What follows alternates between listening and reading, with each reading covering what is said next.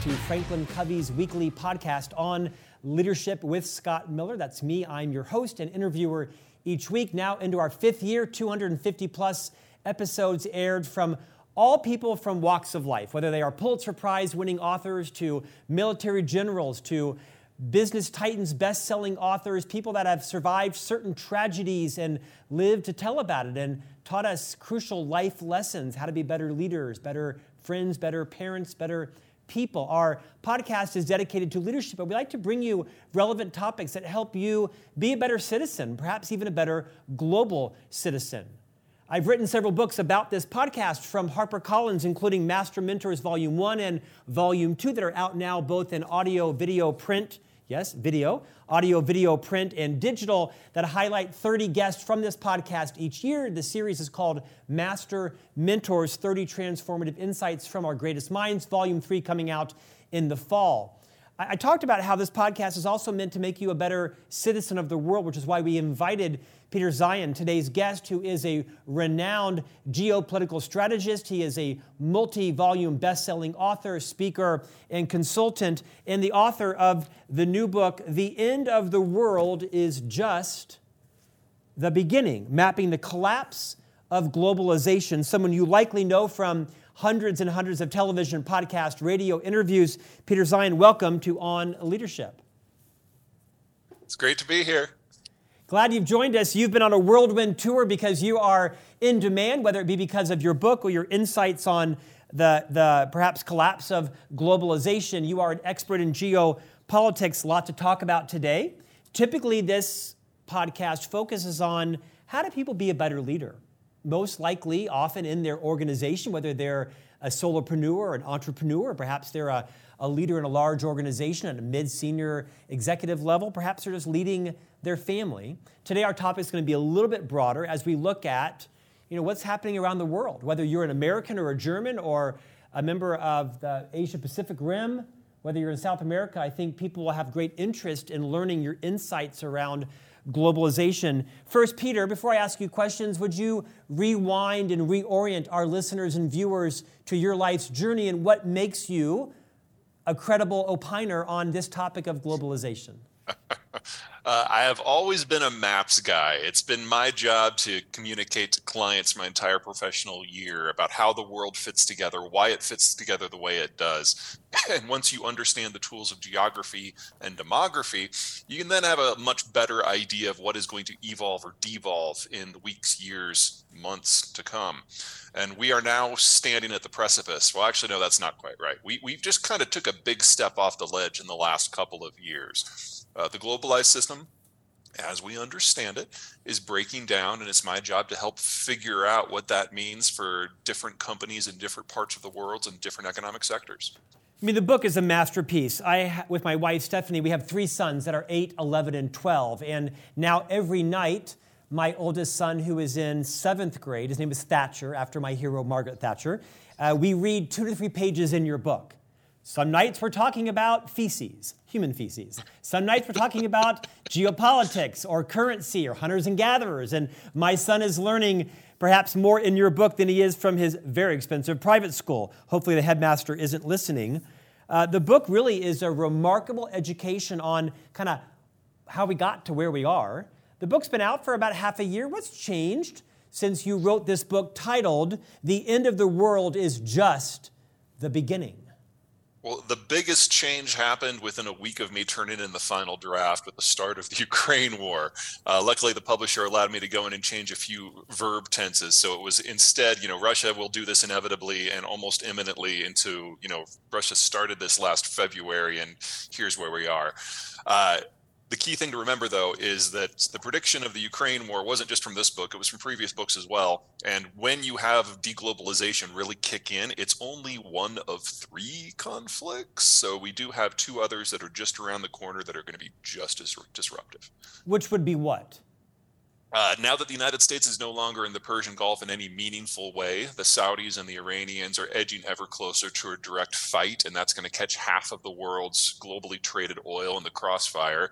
And then whether it's because the Chinese lash out or implode, we're going to have another conflict in the East Asian rim with the Chinese and the Japanese being the primary belligerence. And then that's the end of global manufacturing as we understand it. I'm going to skip to a topic and talk about China for a moment, and then we'll Sure. talk about what's happening in Russia and Ukraine. In the book is an invaluable treatise on why things have happened, why we got to where we are, whether you agree or disagree. It's a great lineage of kind of society. You talk about NAFTA, right? The North American Free Trade Agreement that, of course, isn't in place as we know it any longer per se. You talk about the why and implications, and I'm going to skip forward. And you share on page 360. I'm going to feed you the paragraphs so you don't have to know what's on page 360. You were talking about the impact of America after NAFTA. And then you pivot to China, and you say, that's not how China works. The Chinese make everything that they are technologically capable of making, using subsidies, technology theft, and diplomatic strong-arming to expand the list of products whenever possible. And unlike the United States, many of those products are for export. Put another way, the products that the Chinese make are the ones that, for whatever reason, the Americans have chosen not to make. And then you go on and talk about, Huawei and the other companies like that. And this podcast is meant to be a global podcast. I'm not pro or anti-Chinese. I've been to the country 4 or 5 times on business and appreciate much about them. I'm also not naive to know that as a global superpower, they have a very strong intent on taking their place at the top of the food chain, if you will. Talk a bit about what the world needs to know about China. And how soon do you think they're going to become the dominant player economically and militarily, if indeed that's where you think it's headed? Well, let me give you the punchline first. This is China's last decade as a coherent nation state. So we're going to be very soon talking about Chinese weakness and the effect of China's disintegration. But let me give you 3 big reasons. First of all, like that chapter that you quoted, there is nothing that is made in China that can't be made anywhere else. And because their demographics have been aging so aggressively for so long, their labor costs are now about 3 times what the labor costs of Mexico are. And Chinese labor is not as highly skilled as Mexican labor. So we've already seen the hemorrhaging out of the industrial space, most notably to Mexico and Vietnam, but some to the United States as well.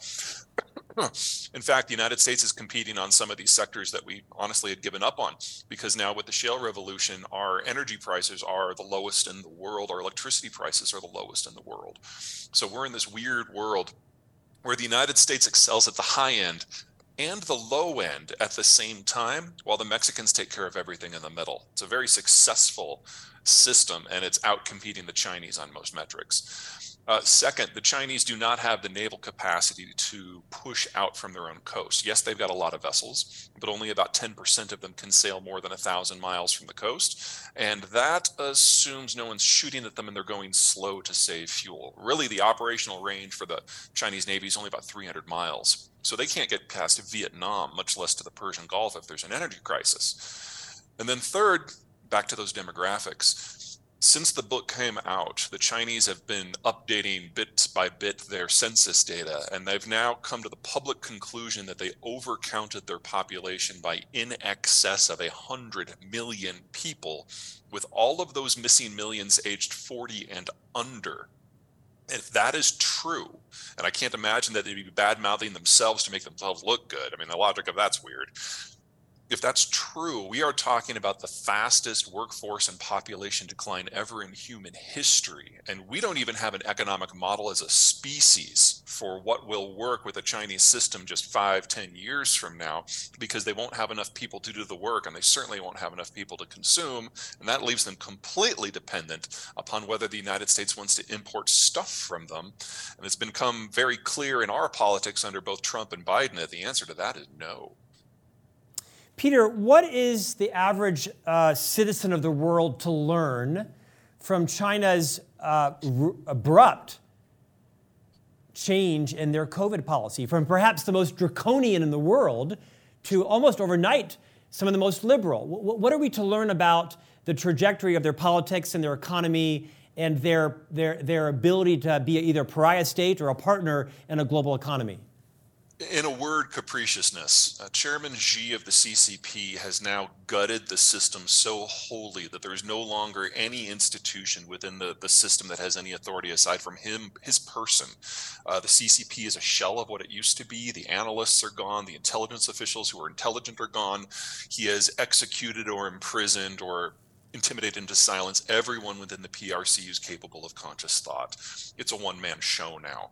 And so policy reflects what he says on any given day, and then the bureaucrats take it one of two directions. Number one, they wait to be personally told what to do, so we get scoliosis. Or two, they're zealots and they think they're doing what he wants, and that's how you get people out in EV suits, dusting runways with virusicide in order to disinfect them during COVID. So the ability of this country to carry out functional policy is now gone. And it's down to the whims of one man with a bureaucracy that doesn't know what to do with that. We're seeing organizational failure in real time. Do you see China becoming an American ally more so in the future as the demographics and the economics of our positions change? It's something worth considering, because the whole idea of how we fought the Cold War is we created globalization to patrol the ocean so that anyone could ship anything anywhere and interact with any partner and access our market. That's how the world rebuilt itself after World War II. And that was the deal that Nixon handed to Mao himself in China in order to get the Chinese to switch sides in the Cold War. And it worked. But China's too big now, and the rest of the world is too aged now. And that deal was never going to last much longer than 1992. Honestly, it's a surprise it's lasted this long. Xi, as the leader of a one-man state, theoretically does have the power to completely change course. But the sacrifices that China would have to give to the United States economic and strategically to attract American interest in some sort of new deal, I don't see that happening. We're going through our own period of isolationism here in the United States, and China bashing has become a very strong bipartisan point of agreement in American politics. It's one of the few. It's also one of the things that's led to Asian American hate, right? I have many friends in that community that fear for their lives, fear for the lives of their parents and family and friends because of attacks on Asian Americans that come from misinformation or just outright prejudice. Do you see that on the rise? Do you think Americans are becoming more charitable about differentiating between enemies and our friends within our country? I mean, where would you go with that? Well, something to keep in mind about Americans, especially white Americans, is they have a real hard time telling different ethnic groups apart. If you remember back to 9/11, most of the people who were getting attacked were Hispanic because Americans didn't know the difference. So anytime you see actions by Americans in that vein, you gotta look through it. You gotta look at that very, very closely. It's ignorance. So I think that's probably a better word to use than hatred or intolerance. And one of the things we have seen that has really impressed me of late, well, let me give you two things. Number one, with the Ukraine war, American charity towards Ukraine has just caught me off guard. The degree of effort, not just by the government, but by private citizens and firms to stand with the Ukrainians. And second, say what you will about the rest of his politics. One of the great successes of the Trump administration was convincing Americans, especially conservative Americans, that Mexicans were part of the family. So we are capable of these huge leaps forward in terms of social unity, and we usually don't even acknowledge it until 30 years later. I must have heard you wrong, because my experience was not that President Trump convinced conservatives or liberals alike that Mexicans were part of our family. I would have felt like his narrative was he demonized them. He did during the campaign, and then within 1 year of being in office, he was talking about Mexicans no longer as bad hombres and drug runners and rapists, but as some of the greatest adherents to the American dream. And under Trump, believe it or not, relations between Mexico and the United States were the best they have ever been in the history of either republic. Fact is way stranger than fiction. Fascinating analysis. North Korea. How is it still the way it is? I mean, every year I tell my sons, oh yeah, it's got like 30 days left. There's no possible way this could continue. The sister is on the rise and such. How much longer will North Korea be as we know it? Okay, well, this is going to be guesswork because everyone's spies have been killed. Uh, but best guess You meaning is North Korea has killed all of the foreign spies in and around the everyone's country? spy, even the Chinese. So everyone is just kind of making an educated guess here, and more or less everyone's on the same page, but no one's really sure. So the best guess is Kim Il Sung. That's the grandfather, the guy who fought the Japanese, founded the country. When he passed on, and the power went to Kim Jong Un, or Kim Jong Il, this guy, the crazy one. Uh, Kim Jong Il was raised in North Korea on the propaganda, and as a result, it broke him, and the guy is clinically nuts. So is the entirety of the second generation. So the remaining generals from the first generation were like, oh, holy crap, we did not mean for this to happen. So they sent the whole third generation, including Kim Jong-un, out into the world to learn how it really works. So Kim Jong-un actually went to school in Switzerland. Right. And then when his father died, he comes back at the tender age of 26 to take over. And so he is dealing with an internal problem because he's got this first generation who's tough as nails and control the military. And he's got the second generation that's just batshit crazy. And so he's trying to figure out how he can winnow their ranks down without triggering a civil war. And his solution was to beat his chest a lot to satisfy them all. That got the attention of Donald Trump because Donald Trump assumed it was all about him. And that's where the whole fire and fury Twitter war came from. So he sees an opportunity. My button is bigger than your button? Exactly. So Kim Jong-un is like, tweets out, holy crap, I didn't mean for this to happen. This is not what I meant. My button's the perfect size. I'm not going to make it any bigger. And thank you very much. Have a nice day. That led to the summit, believe it or not, because Trump was non-traditional. And as soon as the Chinese found out that there was going to be a summit, they dragged Kim Jong-un to Beijing to yell at him. And when it became apparent they couldn't talk him out of it, because he was planning on using Trump as a way to balance power within North Korea, they put Kim Jong-un in a little kiddie chair, and they put Xi in his big booster chair behind his big imperial desk so he could lecture down to the wayward province. And the Chinese ate it up. They loved the propaganda. So Kim Jong-un goes back now convinced that the Chinese are all idiots, and he absolutely has to have the summit with Trump. And so it does go forward. Best guess now is that between the tete-a-tete with Trump and between the cold relations with China, that Kim Jong-un really has succeeded in getting the first and second generations under control. And he has his own little one-man show, and he is secure. And if you'll notice, a lot of the threats have died down in the last couple of years. And my favorite little bit is earlier this year, while the Ukraine war is raging, they started acting up again. And Secretary of State Blinken said, fine. We'll come to North Korea. We'll talk about whatever you want, no preconditions. And the North Koreans have been deathly silent ever since because they caught the car and they just don't know what to do with it. You've talked multiple times about sea lanes. We're going to speak about Ukraine in just a few moments. How vital is the sea still? I mean, you don't think about the Navy very much, but I mean, how vital is the protection, the military protection of sea lanes to our future existence, to commerce, to healthcare, to geopolitical balance? And who's going to win that? 3/4 of global agricultural shipments, manufacturing supply chain steps, and energy shipments travel the ocean blue. And 2/3 of all of those shipments travel the ocean blue in East Asia. Without freedom of the seas, the global system as we understand it doesn't just die, it just has no possibility of existing. And you are talking then about not just mass famine, but the mass deindustrialization of large portions of the planet, with China being first in line. Has anyone ever called you an alarmist? Usually they're not that kind. Are you an alarmist? I like to think I'm a realist. We've been living in this wonderful period since 1945, where the Americans created globalization as a way of inducing allies to join the cause against the Soviets, and it worked. But never forget that for the United States, this was never an economic plan. It was a security play, and it worked. But that made everyone's economies dependent upon how the Americans view their own security. And after 1992, our view of our security has changed. We don't see the Cold War as this overwhelming threat anymore.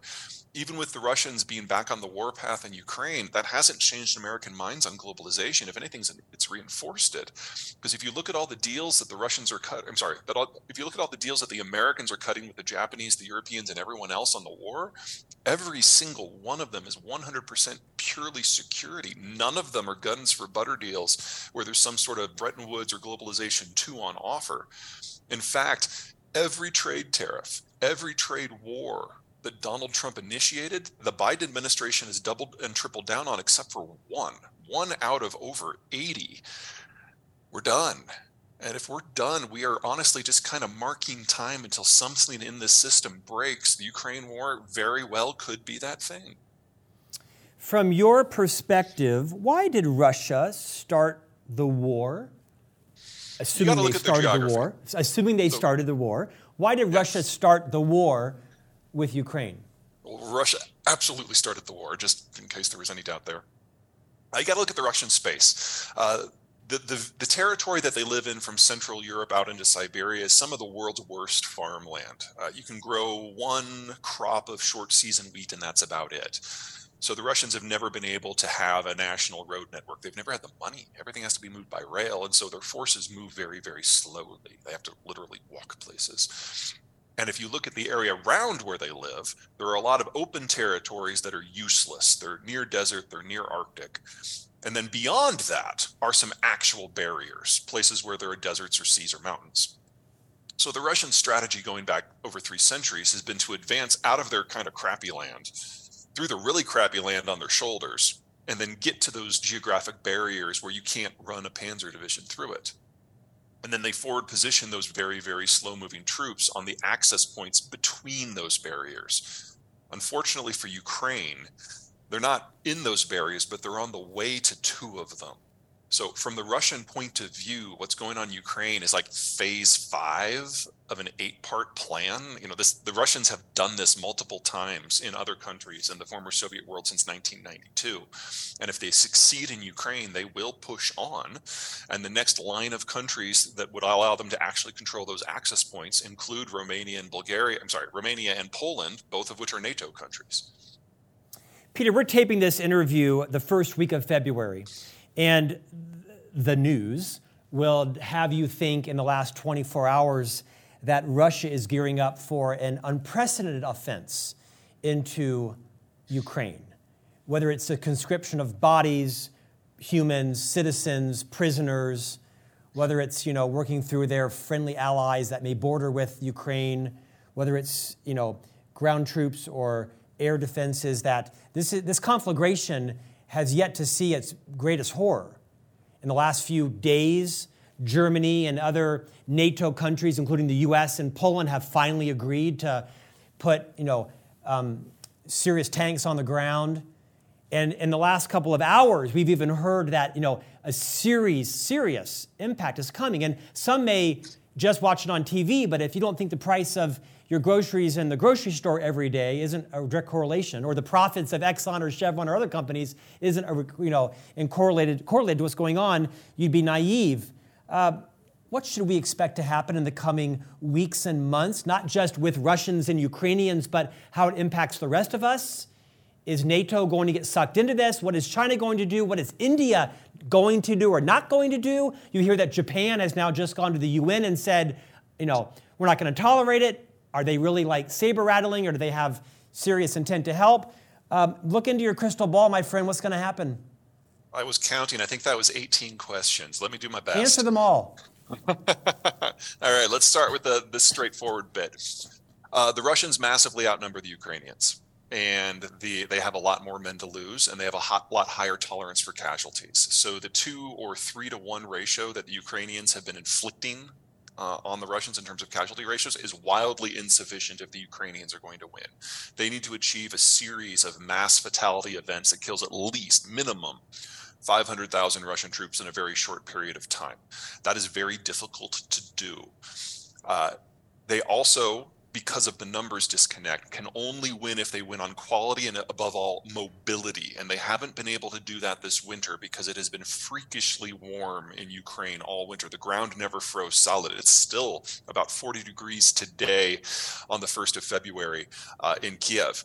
And that means that all of the fields are not frozen solid, they're mud. And the Ukrainians can't maneuver in the mud, so they can't use their superior mobility in order to encircle, cut off, and dice up the Russian troops. This is buying the Russians times to reinforce. They've started a second, what's the word I'm looking for here, mobilization. And by the time we get to May 1, which will be spring and mud season will be over, the Ukrainians will have more troops with more training and better equipment, but the Russians will have thrown an extra 500,000 men into the fight. So we're going to find out very, very soon, certainly before the end of June, which of these battle strategies is going to be more effective. And the numbers absolutely favor the Russians, because remember, unless the Ukrainians can inflict 8-to-1 casualty ratios, they still lose. But if they can pull that off and completely break Russian military power, then it's game on. We will know by mid-June just who's going to win this war. Now, step 2, the impact that this has on all those economic issues you were bringing up. The Russians are a major producer or processor of any number of industrial and agricultural materials that just don't have good substitutes anywhere. On the agricultural front, potash is the most important one. In terms of industry, I'd say chromium and nickel are probably near the top because you can't make steel without them. All of this stuff has been maintained, all this infrastructure has been maintained not by the Russians, but by Westerners who are no longer there. A lot of the industrial infrastructure dates back to the 60s, and we are already seeing industrial accidents that are so big that they can't be seen from orbit. They can be detected from orbit because the explosions are so big. It's happening in energy and natural gas. It's happening in agricultural production. It's happening in chemicals. So whether it happens in 3 months or 3 years, we need to count on most of the industrial materials that the Russians send to the rest of the world going away, regardless of who wins this war. And that makes a lot of things very difficult for a lot of other players. Because the global boycott, if you will, the sanctions will maintain in perpetuity regardless of who wins this war? I think that's safe, but the Russians are losing the ability to produce it anyway. So even if you're willing to go around the sanctions, and a lot of these products like, say, nickel or potash, they're not under sanction. It's just people refusing to use them. And now they're going away. Fertilizer output from the Russian space is already down by 20 to 40%, which depending on which nutrient you're looking at. This is something the world is not ready for. If we really are going to reindustrialize the United States, we need a lot of steel. If we are really going to electrify everything, we need 4 times as much nickel and 10 times as much lithium. We can't do that normally. We've never, as a species, been able to double the volume of any material that we were already had in use within a decade, and we have to do it for 14 things for the Green Everything program. And we're going to now do it without the Russians. So we are looking at significant corporate breaks in terms of the supply for a lot of basic materials. The ones I'm most concerned about by far are those fertilizer materials. We were very lucky in 2022. Farmers the world over had great weather, and everyone had a backup fertilizer supply in their back pocket. That's gone. And Mother Nature is never that nice 2 years in a row. So this is probably the beginning of a significant year of food shortages on top of the industrial shortages. Peter, is the world going to is the world going to allow Russia to win the war with Ukraine? Not according to the US president, by the way. Well, you remember that first week of the war when that giant convoy was moving south from Belarus to Kiev, and we thought it was all over on like day 2. And then on day 4, it stopped because they forgot fuel. And on day 7, all the soldiers walked back to Belarus because they also forgot food. Everyone I know in NATO kind of came to the same conclusion, that the Russians don't know how to fight. It's not that they've forgotten the lessons of the Soviet period. They've forgotten the lessons of the Tsar. They're almost starting from scratch. And if you put NATO up against the Russians directly, you're going to get 1,000-to-1 casualty ratios. And that made no one happy, because if the Russians can win in Ukraine We know they're coming for Poland and Estonia and Latvia and Lithuania and Romania, and those are NATO countries. But and they're then we will not. have that They're direct not clash. coming across those countries. NATO isn't going to allow that. Ukraine's Right. not a NATO member. But if we get that, if Ukraine loses and we get that head-to-head Russian-NATO fight, we know we will wipe the floor with them. But the Russians see this as a fight for their existential existence. Yeah. And they will use every card they have. The Russians see that, or Putin sees that? The Russians. There have not been protests in Russia, not just because the propaganda has dug into the Russians. He has more support than the West thinks he does. A lot more. There's not a challenge to him from within. And if you think back to the first mobilization, 1 million men fled the country. There were no protests. The Russians are broadly in favor of the war. They would just prefer not to fight in it. How much money did you invest today in cryptocurrency? -0. Talk to us about the sustainability of the crypto markets. Let me hit this from a slightly different angle, knowing that I'm just going to get a lot of hate mail no matter what I say. We have been living in a capital bubble for the last 10 years because the baby boomers, kids have moved out, but they hadn't yet retired. And that put a lot of money in a lot of things and a lot of things to happen at a faster speed than they would have otherwise. And whenever you have a big capital bulge, a lot of strange stuff happens. The last big capital bulge gave us the financial crisis and subprime. Before that, we had the economic expansion that led to the oil shocks. I see crypto is wrapped up in this bubble. And now that the money is going away and crypto has to stand on its own, it's failing. It's failed and kind of come back and find its place. It's now like a pariah currency, or it'll find its right mix amongst our lives. I don't see any use case for crypto whatsoever. I detect some ambiguity with that. Can you clarify your statement there? It has no use case. It has no value. It is no store of value. It is not used in exchange. It won't be used in exchange. It can't supplement for a currency. Every case that has been put out there for why crypto should exist has already failed. And really, we're just got the zealots out there now, and they are now going to all send me hate mail. What is the last NFT you bought? I gotta say, I was kind of curious about those Trump ones that came out, but no, I am not an NFT guy. Talk to us about the metaverse. Oh my God. Yeah, sorry, I'm not a creeper. I think it's more deep than that. Tell me, what?